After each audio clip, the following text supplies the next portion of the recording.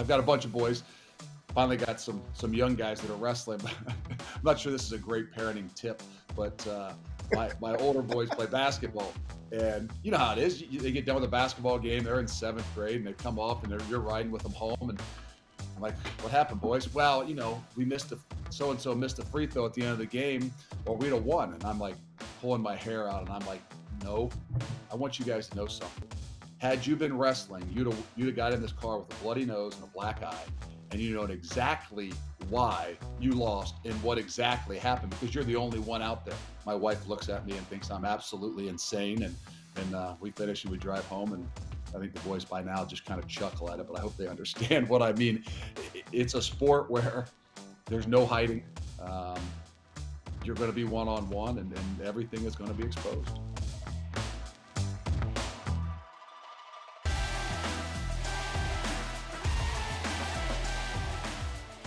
This episode of Beyond the X's and O's is brought to you by Baya Energy Drink. Welcome back to Beyond the X's and O's, and today's guest is Coach Luke Fickell from the University of Cincinnati. And boy, this might be my favorite conversation to this point. We talk about growing up in Columbus, Ohio, and how big high school football was, like we do with every coach. And we talked about wrestling. We really get into the value of wrestling. He was a 3-time state champion wrestler. Talks about the goal setting he had as a young person, wanting to be a 4-time state champion. And because he wasn't, some of the lessons he learned on that journey. Talked about how he gets to Ohio State.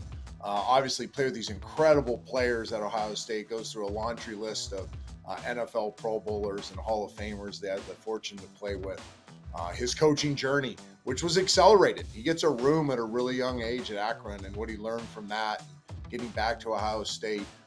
He has one of the most unique first head coaching experiences. He was the interim in 2011. He gets into how the Buckeye world was kind of turned upside down and how he approached that year and some of the mistakes he made. But please, the meat of this conversation comes late in the show. Coach does as good a job as anybody I've ever talked to about admitting a mistake that he made his first year as the head football coach at the University of Cincinnati. And he goes so far to say that, listen, I messed this thing up. I went in with a mentality of compete, and I lost what the one big thing was. And he goes on for about 5 minutes about what building a team is all about. If you're a CEO, if you're a player, if you're a coach, if you're in any leadership position, you must listen to this piece that Coach Fickell shares with us, the mistake he made and how he corrected it, and the revelatory dinner he had with his seniors that kind of enlightened him to where he had missed the mark with his football team. He talks about what it means to be a Bearcat, and forever in my mind, this idea of earn it, own it, represent it will be seared into my memory, because that's the core values of Cincinnati football. Guys, I'm telling you, we've had some great conversations. In my opinion, this is the best one yet. I hope you enjoy as much as I did. Well, super pumped to have Coach Luke Fickell from Cincinnati Bearcats on with us today. And I've gotten to know Coach pretty well through the recruiting process. So I'm excited to hear all the things he's done at Cincinnati, but even go back to his playing days. And I'm really excited to talk about his playing days. So, Coach, let's start there. First of all, thanks for being on. Oh, appreciate you having me. And if we're going back, you know how that works. We always got a lot better now that we're a little bit older. So the further back you go, the better you were. Well, let's do that. Let's trick the audience and tell everybody how great you were at St. Francis de Sales High School, Columbus, Ohio, big football state. What was Friday nights like at DeSales?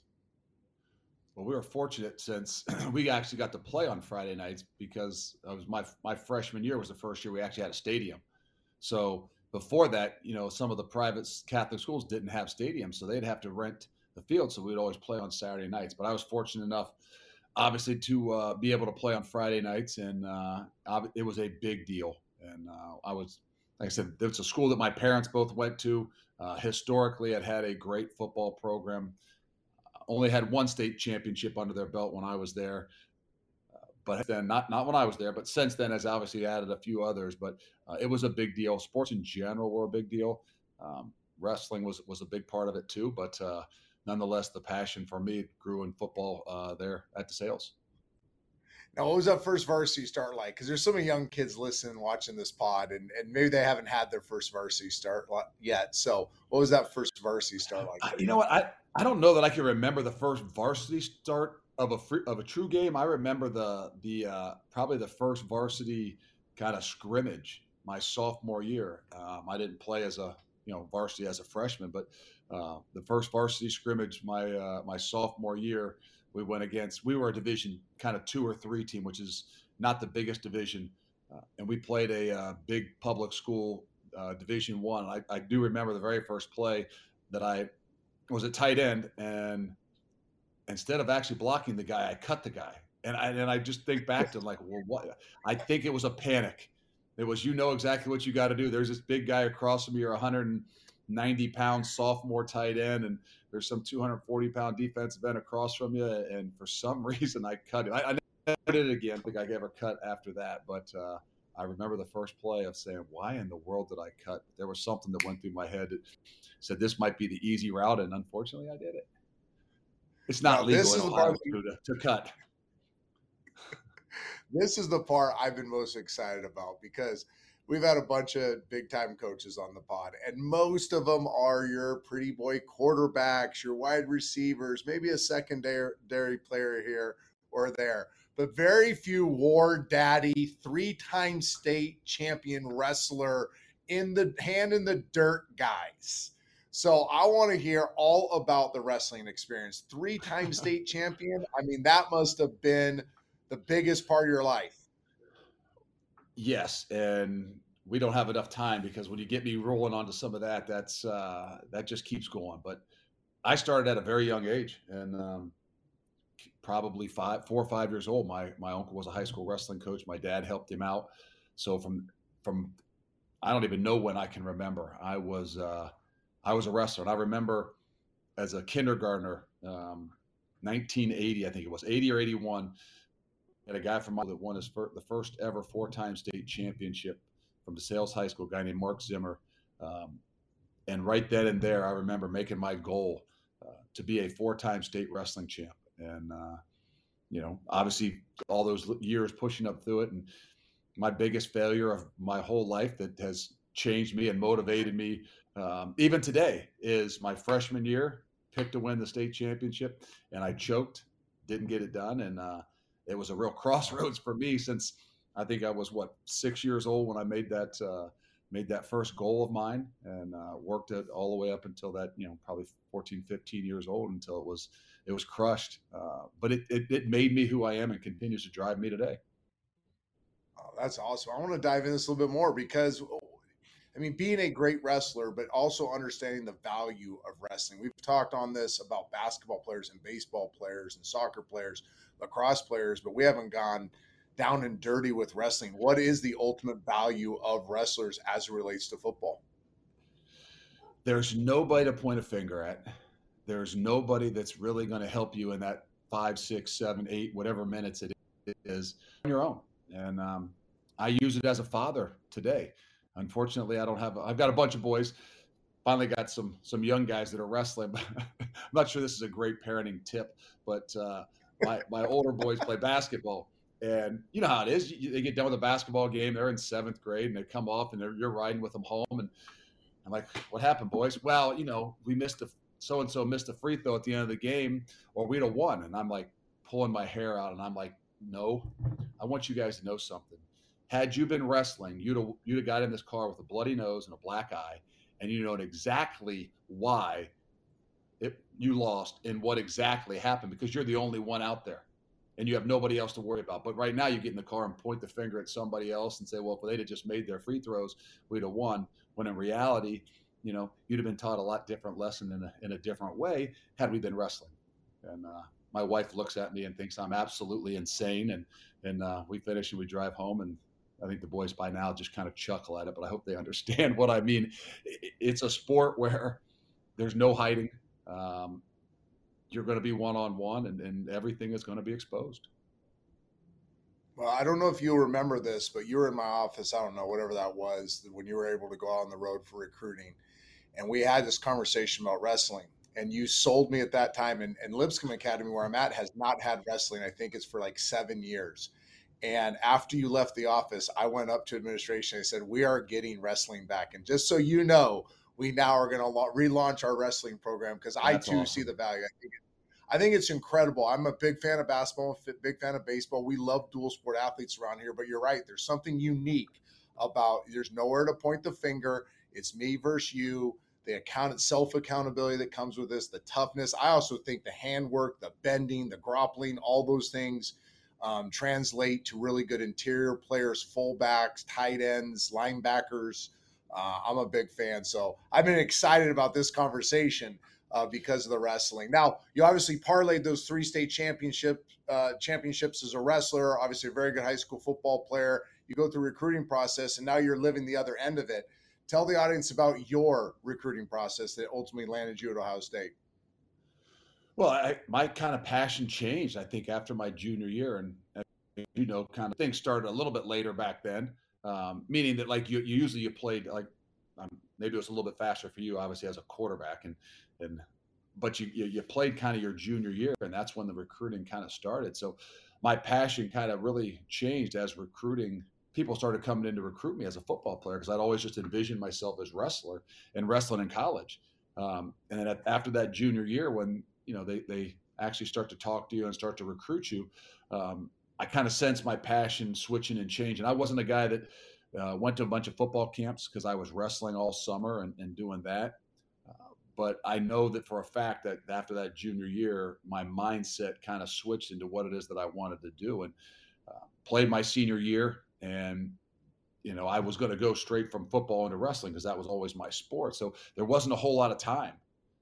I probably had, a couple weekends where you'll carve out to say, hey, okay, I might have an open weekend because of a wrestling tournament, but I wasn't one of those guys that had said, okay, football's the thing. I'm going to miss, whatever it is I have to miss. And so I was still stuck in the wrestling. So it really kind of only carved out 2 weekends. And for me, it happened to be, in-state. So it was Ohio State and Michigan that really became the idea for me, because in the back of that head, there was a little bit of that, well, maybe you can wrestle in college too. So anybody that, was talking to you that didn't have wrestling, you were kind of like, nah, this is going to help me kind of funnel and figure out which way I want to go. And, it is what it is, but it became pretty clear to me what was the best fit for me at that time. That's awesome. When we come back from our first break, we'll talk to Coach Fickell about his career at Ohio State and how that ended up launching his coaching career as well. We'll be right back. New Starbucks Baya Energy Drink. With caffeine naturally found in coffee fruit, it's energy that's good. It's a beverage that is crafted from caffeine naturally found in coffee fruit, as well as antioxidant vitamin C. It includes 3 delicious fruity flavors: mango guava, raspberry lime, pineapple passion fruit. A refreshing fruit-flavored boost of feel-good energy in a way only Starbucks can deliver. Starbucks Baya Energy Drink packs energy and flavor that gives me that boost when gearing up to watch the big game, have a long day out on the field with the kids, or sit down and have a quality conversation for our audience. Starbucks Baya Energy Drink is available online, at grocery stores, convenience stores, and gas stations nationwide. All right, Coach. So you end up at Ohio State. It was down to 2 choices. Like you said, I think most people would tell you made the right choice. I can't say that, but most Ohio State fans are going to say that. And then you redshirt your first year. And then this is what I find remarkable, and it goes back to that tough guy mentality. 50 consecutive games you play at nose guard. Talk to me just about the challenge of taking care of your body, growing, the toughness that came with that, the lessons learned in that really Iron Man stretch for you. What was unique, I was, as a true freshman, just to kind of even go back before that, as a true freshman, I was a guy that somehow got in the mix. I came in as a defensive end. I was a tight end as a defensive end, and I call it the de-evolution. And I slowly moved closer to that ball based on how well I ran. And I made it to the nose guard spot, and I probably was one couple days or steps away from switching sides of the ball there. But I kind of made it into the nose guard spot, and it was funny. It was kind of a 3 technique or nose guard, and there was a guy named Big Daddy Dan Wilkinson, and he was a redshirt freshman. I was a true freshman, and he ended up, he was just Big Daddy then. And we went into the first game, and I actually, they said, okay, well, I had got getting the start as a true freshman, but we were rolling every 3 plays with he was just Dan Wilkinson then. But by halfway through that first game against Louisville, the D line coach came over to me and kind of tapped me on the shoulder, and he was actually our defensive coordinator at the time too. And he said, "You know what? We're going to leave him in there. We're not going to roll every 3 plays. Just wait to go back in until I tell you." And I just remember in my head, I'm like, he's already had 2 tackles, I think 2 hurries, maybe even a sack, and I was thinking to myself, like, it's taking you almost a quarter and a half to figure that out. I can see it. So I ended up getting hurt after that, ended up redshirting the rest of the year. So got a medical redshirt. Obviously, Dan Wilkinson went on to be the #1 player taken in the draft. And then that's kind of what the evolution. The next year I played nose guard inside of him. And, I don't think I knew any different.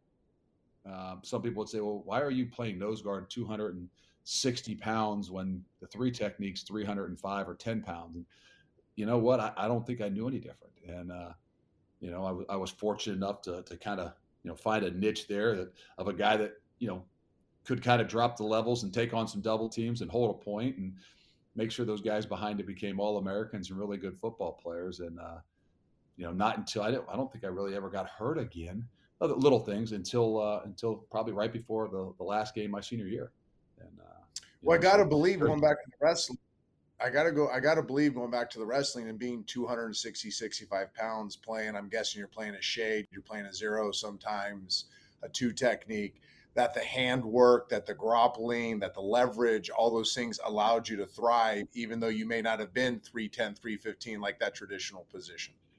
I think there's no doubt. I don't think there's anything better for big guys in particular. And it's balance, it's leverage. But I think for me, starting at a young age, I wasn't, the fastest or the strongest in some of those natural, muscle fibers, I would say. But the thing it did for me was a core strength that was learned and developed over a period of time, because wrestling is a unique sport, with all the body movements and the hand-to-hand combat and the things that you do over a long period of time. I think core strength is something that people don't talk enough about. There's people obviously genetically really gifted and fast and things like that, but what, inside in particular, playing defensive line, offensive line, I think a core strength that allows you to play in a good position and stay grounded with feet in the ground, whether it's leverage or not. I think that's something that the sport of wrestling really helped develop for me, which allowed me, not being a gigantic guy, to be able to play and stay healthy in there. Because when you can, have some strength in the core and keep a good body position and leverage, you can stay out of harm's way as much as you possibly can in there. Well, you obviously did it at a very high level, and you played with a really neat group of players back then. You guys got to do something that not many people can say they did, and that's playing the granddaddy of them all, the Rose Bowl. Talk to me about that game, but also give some shout outs to some of the great players you played with on that Rose Bowl team. Well, there were some, even before that. I mean, we had a crew of guys that, that everybody could talk about on the offensive side. The year before, we had 2 tackles that were both could be Hall of Famers, and Corey Stringer, who obviously passed away in the NFL way too early, and Orlando Pace, who is a Hall of Famer. The guys in the back end there, getting the ball was Eddie George. The quarterback was Bobby Hoying. The tight end was Ricky Dudley. And oh, by the way, Terry Glenn was a wide receiver out there. I mean, it's a who's who in a lot of those situations. And, us guys over on the defensive side, there was a slew of them too. And obviously the head coach down there at Tennessee, Coach Mike Vrabel, was a defensive end on that team. And Sean Springs, who was, I think, a top 10 pick, played for 8-9 years in the NFL. So there's a slew of those that, were obviously great, not just college football players that played the next level as well. And to me, more than anything, that's what a locker room is made up of. Yes, there's some great guys that played in the NFL, but there were great people that really found a way to kind of work together to have success on the field. And, they can bring guys like me that might not be as talented as them. They really help you raise your level in everything that you do as well. So I was one of those guys that's fortunate enough the last time to take off that college jersey to be in a special place like that in the Rose Bowl and to win the game and even the way that which we won it, that's something I'll never forget.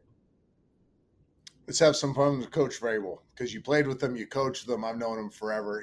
What's your favorite Coach Vrabel story? Oh my goodness, we better not even go there. But it's funny. I was down in Dallas probably 3 weeks ago, and there was an event for Gene Stallings. So it's a little bit of a coach's thing and a coach's award, but it's in honor of Gene Stallings, and obviously. Gene Stallings was a great coach and a great player. And I got to spend 45 minutes to an hour with Coach Stallings. And I told him, I said, well, the last time I really was ever around you was his Alabama team in the 94 Citrus Bowl. And I was telling him the story. I remember vividly, and was kind of recapping the Jay Barker and Sherman Williams was the tailback. Jay Barker was the quarterback. And I told the story. I said, I remember that you guys beat us on an angle route to win the game, I think in the fourth quarter. And it just happened to be Coach Mike Vrabel was supposed to take Sherman Williams out of the backfield, got beat on an angle route for a touchdown. And all I remember is a 1994 Citrus Bowl was lost because I was doing my job in there at the nose guard position, and Vrabel let Sherman Williams run past him on an angle route for a touchdown. That's how I remember it. Well, that's good coaching by Alabama to put Sherman Williams on angle route versus Braves. He should have stayed inside out. Maybe he thought he was supposed to have some help in there. Exactly. So you play a year in the NFL. Because of an injury, your time gets cut short, and you land back at your alma mater as a graduate assistant. Give me one of the biggest lessons you learned that first year putting the coach's hat on. Well, I would say I don't know that it got cut short. I think it's an easy transition for a guy like me to say, well, I got hurt and cut short, but I'm not that far removed that I'm good enough to have really been there for a while yet. Maybe in a few more years, the story will embellish a little bit more, but I did. So it made it easier for me to, in some ways, kind of hang it up and recognize it's time to move on with life because of an injury. But it kind of took me, the injury itself really helped me kind of figure out where I wanted to go, because I had this vision of, I would never want to be a coach. I was always I'm going to go back to school. I was going to be a doctor. I was going to go to med school. I was going to be an optometrist. All the way through college, that was the plan. And, when the game stops and when it's taken away from you, I think that's when I first realized, really where my passion was. I never, ever had thought about coaching. It's funny that we just talked about Mike Vrabel, because he has always said that he was going to coach. And we lived together for 4 years in college. And I always said, why would you do that's crazy. I would never do that. Here's what I'm doing. And I always had that plan. And I remember laying after I blew my knee out in training camp in Wisconsin, because New Orleans obviously went to West for their training camp. And that's when the first real time I started to reflect and try to think about what I was really going to do when this thing ended. And I started to really kind of remember back to all those guys that had such a huge impact on my life outside of my parents. And they were all coaches, whether it was, my uncle who started coaching me in wrestling when I was about 5 years old, all the way up through, Little League football. I was coached by a guy named John Hicks, who was obviously an Outland Trophy winner, second in the Heisman as an offensive lineman. Was a great player at Ohio State. But, to my high school coach, to all my college coaches. And it really kind of hit me that, wow, this has been such a part of my life, not just football, but coaching in general, and those guys. And I remember laying there in Wisconsin thinking, okay, you know what? My passion changed. I'm going to be a coach. And that's where, when this thing is over, whether I'm healthy, get healthy, whatever, I'm going to be a coach. And as I rehabbed, that's what I started doing. I went back to Ohio State. I volunteered as I continued to rehab through that next year, trying to, get some opportunities to continue to play. And it became really evident to me that this was the route I wanted to go because of what those coaches had meant in my life. And I always tell people, I said, those who can do, those who can't coach. So at some point in time, if you have that passion and that love and you need it that bad, once it's taken away from you, you got to stay in some version of it. I agree. And at a young age, you get launched. So you do your 1 year GA role, and then you get launched pretty early to have your own room at Akron. For a young coach, getting your own room, defensive line room, what was that like? It was a huge step. Actually, the best thing that happened too along that line is I was a GA at Ohio State for one semester, and I was a GA for all the guys I played for that had coached me, and there was an opportunity for me possibly to get hired on at Ohio State. The defensive line coach or the defensive ends coach left, and I remember Coach Pug kind of saying, I'm gonna push for them to hire you." And you're 24 years old, and you're thinking, "Yeah, this is perfect. Yes, yes, yes." And it didn't happen.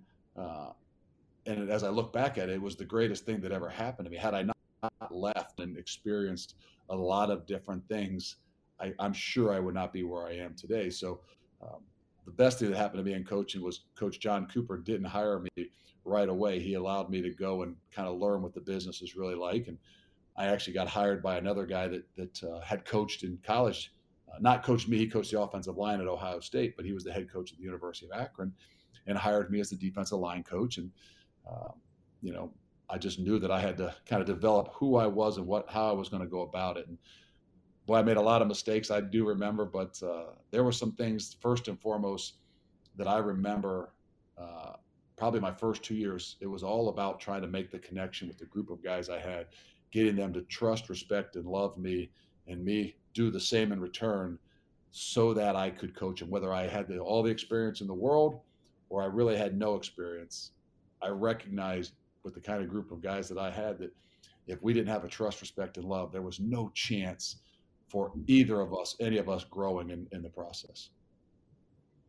I love that. That's such a true statement too. Just the art of coaching is so much more than X's and O's, and sounds like that's what you learned early on. And it takes you back to Ohio State, and you coach a multiple amount of positions at Ohio State, as well as special teams that had been valuable. But then I want to fast forward to 2011, because really the entire Buckeye Nation got turned upside down that year.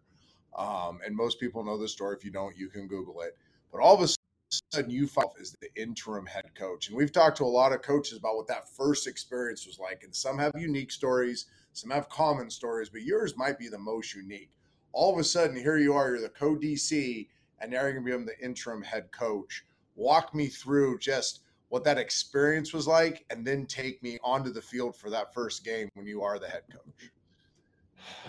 I mean, there's so much that went along with that. I think more than anything, it was a really unique and difficult situation because not just are you kind of taking over, whether it's interim or not, you're taking over for, in my opinion, a guy that's unique and was the best I've ever been around in Jim Tressel, and in the way that he did it. And so for the next 2 months, everybody has that dream. Hey, I want to be a head coach. I want to be a head coach. And people say, well, time, you're not ready yet to be a head coach. Well, I can tell you, I don't know what you can do to get yourself ready. It's like being a father, right? Are you really ever ready until you actually do it? So I know this, I wasn't ready because I didn't have a whole lot of things prepared and hadn't gone through it completely in my head. Even if I had, I wouldn't have been ready. But I thought the most unique thing was basically for 2 months, I really kind of talked to people, surveyed, spent a lot of time in my own head, self-reflecting about how do I want to go about this? This is going to be a crazy 7 to 8 months. What's going to give us the best opportunity to be successful? And I remember talking to the team the very first day when Gene Smith kind of announced it and put me in front of him. And I remember his words were, "Hey guys, we got to take care of this guy." And he when he introduced me, he said, "We got to take care of him." And as soon as he put me up there, the first thing I said is, "Guys, you don't need to take care of me. Don't worry about taking care of me. We need to take care of each other. This team's the most important thing. I don't want you guys thinking about me and my family. That's too much of a burden for an 18 to 22-year-old to have on their plate by any means. Let's make sure we can focus on finding the best way that we can take care of each other." And for the next 2 months, I racked my brain about how do I want to go about being a leader. And I made an incredible amount of mistakes. And the biggest mistake that I made was I decided after 2 months, it wasn't just a knee-jerk reaction. It wasn't just, I'm going to do this. I literally made a decision that I needed to be as much like Coach Tressel as I possibly could be. And I felt like after talking, spent a lot of time with Coach Frank Solich, who took over at Nebraska, and not in the same situation, but in some situations for a legend and Coach Osborne, and and spent some time with some other guys that had taken over and been head coaches, but I had decided I thought that was what was best for the team. I thought that was best for the coaching staff, and that was the best chance for us to be successful in a 7 or 8 month period, and which was the biggest mistake I made, and along with all the other mistakes, that was the biggest one because I found out that there's no way you can be authentic. There's no way you can be consistent. There's no way you can be the best version of yourself when you're trying to be somebody you're not. And that was the greatest ever learned in leadership. Unfortunately, it happened at a very unique and difficult time, and then maybe in a spotlight that you probably shouldn't be trying some of those things. Well, I found this fascinating. After that year's interim, you end up staying at Ohio State. Urban Meyer comes in, becomes the head coach. You assume the same role as you had before, if I'm correct there, and you get the chance to be the coordinator for the 2000 national championship team. Again, you got to play in a Rose Bowl. You get to come to DC for the national champion Ohio State Buckeyes. What was that game in particular like? Which one? I've kind of listed the 2014. Yeah, 2014. I apologize. Yeah. Yes. No. I had been fortunate enough to be in, I think, was it 3 of them before? So we won in 2002. Was in my first year where, I was a special teams coach and a defensive ends coach, and then in 2006, I think maybe the co-coordinator 2006, 2007, where we got beat, and then obviously 2014. Was the fourth one, so had gone through it and things like that. And obviously, every experience like that is uniquely different. I think that one in particular, being 2014, facing a team that was different in Oregon and going in, facing the Heisman Trophy winner and Marcus Mariota. It's people sound like it's a great the game and stuff. Obviously, ended up being great, but what a nerve-wracking process. In all that you do. And I just remember the build up, the work, the process behind all of it. But, more than anything, I think that, those going against that offense at that time in particular was more than anything, just trying to find ways to not think you're going to shut them down, but to slow them down and be able to make those adjustments, especially in the biggest game. So, those 3 before that I actually one of them in my first year that I sat back and watched because I didn't have a whole lot of part of, not that I didn't have part of it, but obviously your first year to that 6 and 7 where we really, learned that, we took a beating. And to be honest with you, both in 6 and 7, I thought we were the better team. In 2002, when we beat Miami, we were not the best. In 6 and 7, I thought all in all, we were the better team. And then 2014, those lessons learned going into that game, it was so unique to say, okay, hey, it doesn't matter who the best team is on a stage like this and a time like this. It's going to be about who plays the best on that day. Well, you made a great comment there, and I wasn't even going to ask this, but I had my own commentary to it. I was at the 14 game. I still had my NFL hat on. I was working at ESPN. I just come out of the league. And I remember at halftime talking to a friend. I was with another NFL player, Brent Jones. We talked about what adjustments we thought needed to be made. And you guys, I thought, did as good a job as I've seen in college football, as long as I've been watching it, halftime adjustments, specifically taking away what they're doing on the boundary, forcing them where you wanted to them on the field, and really, like you said, slowing down, containing that high-powered offense. So hats off to you for that one. One of the greater coaching jobs I've seen defensively. Well, if you can't tell, let me take you right there real quick. Yeah, please. I was going to give one.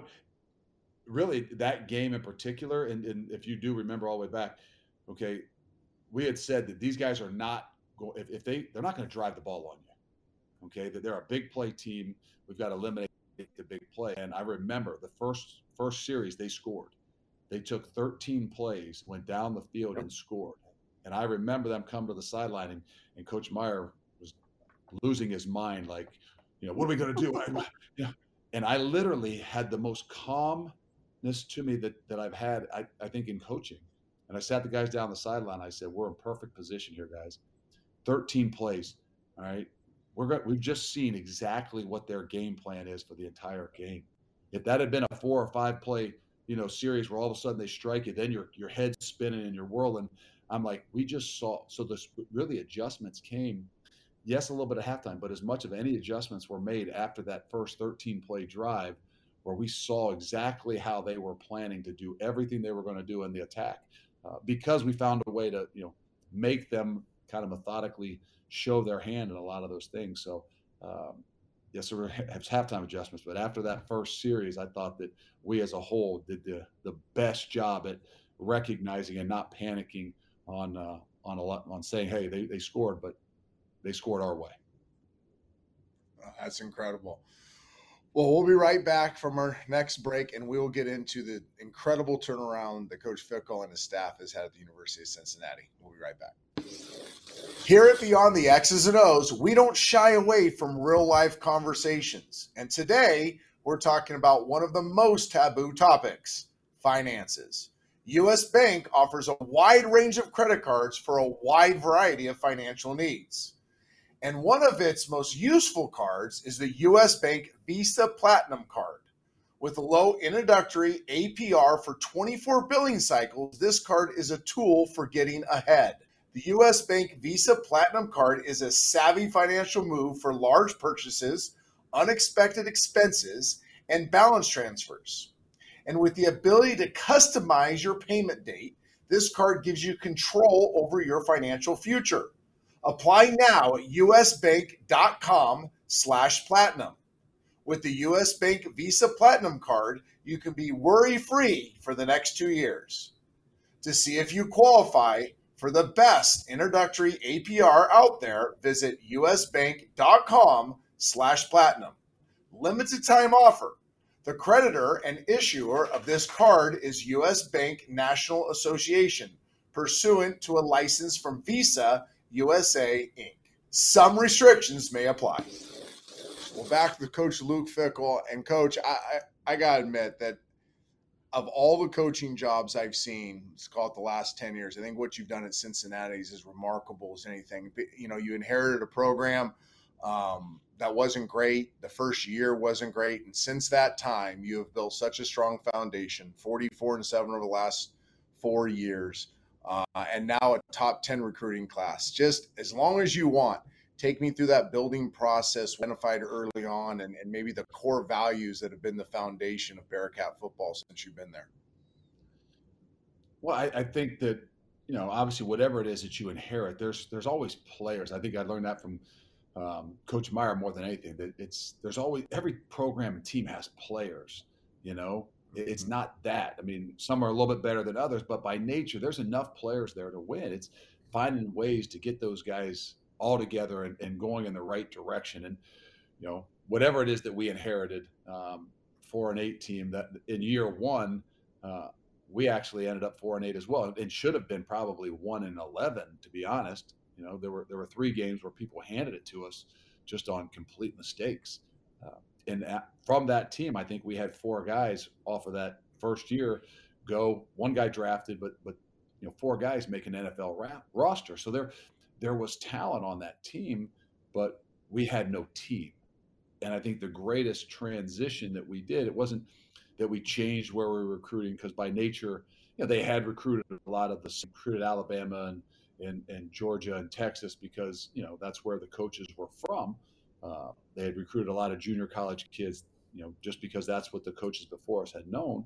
But you can't change things by thinking you're going to, go and start to bring your own guys in. I mean, before that, you could only sign 25 guys. So we had to find a way to make sure that we had enough players. We had to find a way to create a team. And the greatest thing that we did was, from year 1 to year 2, was recognize that, hey, let's don't complain about the players that we got. Let's find a way to make sure that everybody believes in the things that we're doing. I think setting the foundation there of that trust, respect, and love that I talked to you, that I've already mentioned, was what I forgot in year 1.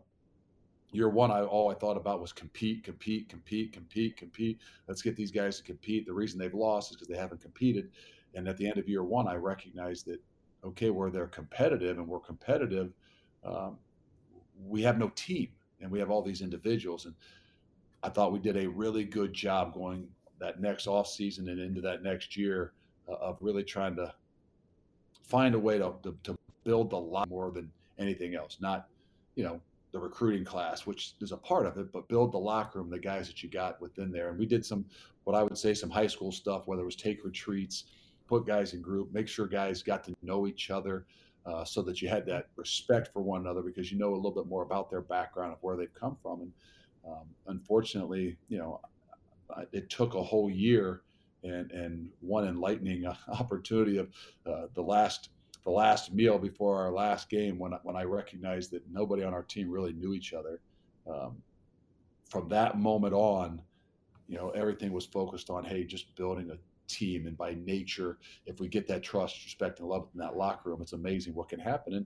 And we saw it. And then we saw it kind of really come full force onto the football field when in that second year, I think we won 11 games, but we were probably better than not half the teams we played individually. But as a team, it was amazing. We found ways to win. And we did that in year 2. And then we started to become, I thought, better than other teams we did it in year 2, but then in year 3, we still were the same way. We weren't better than teams individually, but better as a team. And it wasn't until 4 and 5 where we actually started to become like we had better all around groups and players maybe than some other teams.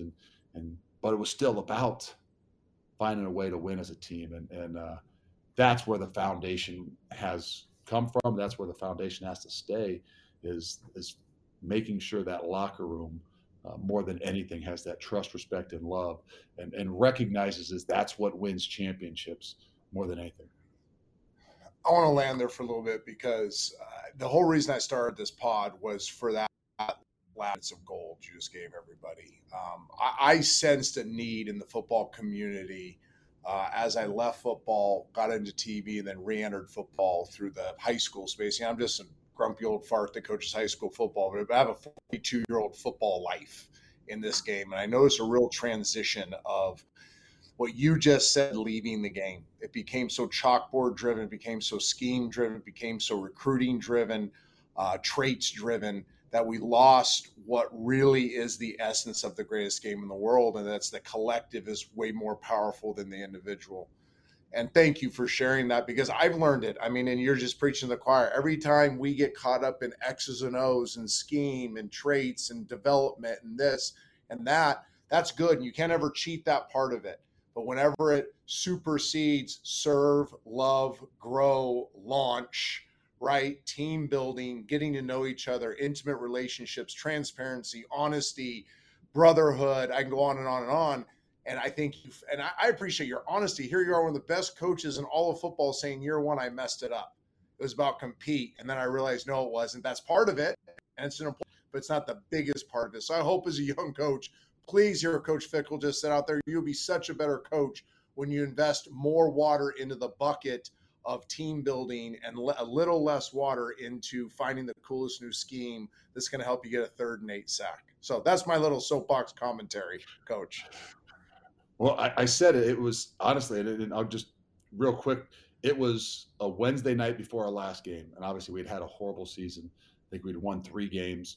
And I took all the seniors to dinner, and I remember they all sat in separate, like kind of little groups. And I'm like, this is like dinner. Why aren't we sitting together? And I sat and I listened to them, and I heard guys ask about other guys sitting at other tables, and they're like, I don't really know him. And these are the seniors.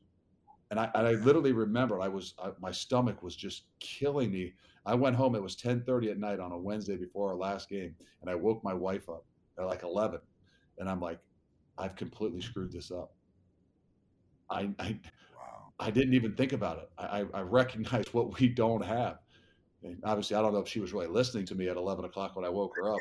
But I had to tell somebody how much I had messed up and had neglected, the most important thing. And we ended up winning that last game because UConn scored on the last play of the game and got a personal foul instead of kicking the extra point to go to overtime. They were going to go for 2 to win the game.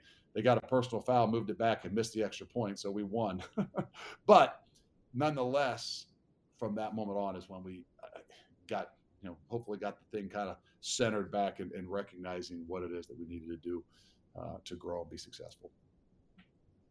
Well, you have, and I want to be respectful of your time. We have all the flash and sizzle of the Cincinnati Bearcat program. Now 9 NFL draft picks, only 2 teams had more. All kinds of guys playing on Sunday, top 10 recruiting class. I can go on and on and on. But in your words, now after the foundation's been set, what is it to be a Bearcat? It's the same thing that the vision when we came in, and we put it at the top of all of our books. It says, earn it, own it, represent it. And that's the way I grew up. That's the good fortunes of the group of guys I played with, whether it was high school or college. And when I came here, that's what I wanted. And earn it meant when you walked in the door, we didn't want you to think that anything was owed to you. So when you walked in the door, for us, you had to earn the CPAW, and you had to come in and recognize that. So you had to kind of humble yourself. You had to check your ego in at the door, whether you were the best player in high school or not, to walk in and earn it. And then hopefully after you earn it, you understand that you become ownership of it. We're not renting this. Mm-hmm. I thought when I came here, we had a lot of guys that were renting the place, whether they were, a junior college guy coming for only 2 years. It could have been a guy here for 4 or 5 years. When you don't really understand and know the people that are you're just there renting. And when you're renting, it doesn't mean nearly as much to you. I talk about the example of, you rent an apartment in college. You surely don't worry about what the carpet looks like or what the walls look like, right? It's rent and we're moving on. And so once they start to own it, they really, there's a difference to it in whether it's in recruiting or just how you go about your business. And then it's represent it. And represent it means what you do for the rest of your life. And that's what I wanted. So when anybody asks what it's like, I said, the most important thing to me is to see some of those former Bearcats come back and to say, I love watching it. I love being a part of this and seeing it. That means more to me than anything else, because I know the guys that went before you and played here and set the standards and, lived it are the ones that I want to represent the most. And so earn it, own it. And then I tell them when they walk out of this thing, I want them to feel like they owned it so much of it that they're going to represent it for the rest of their life. And that's the way I felt about the places that I've been.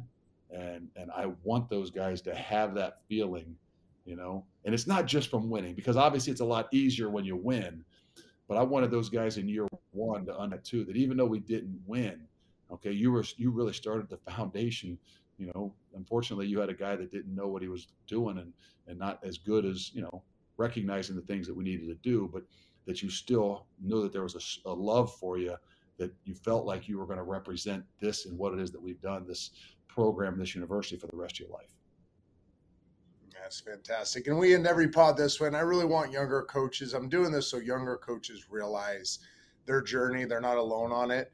All of us have had others come behind us or with us and help us. And your wife, Amy, and all those children, just give them a shout out to how they've kind of helped you on your journey as a football coach.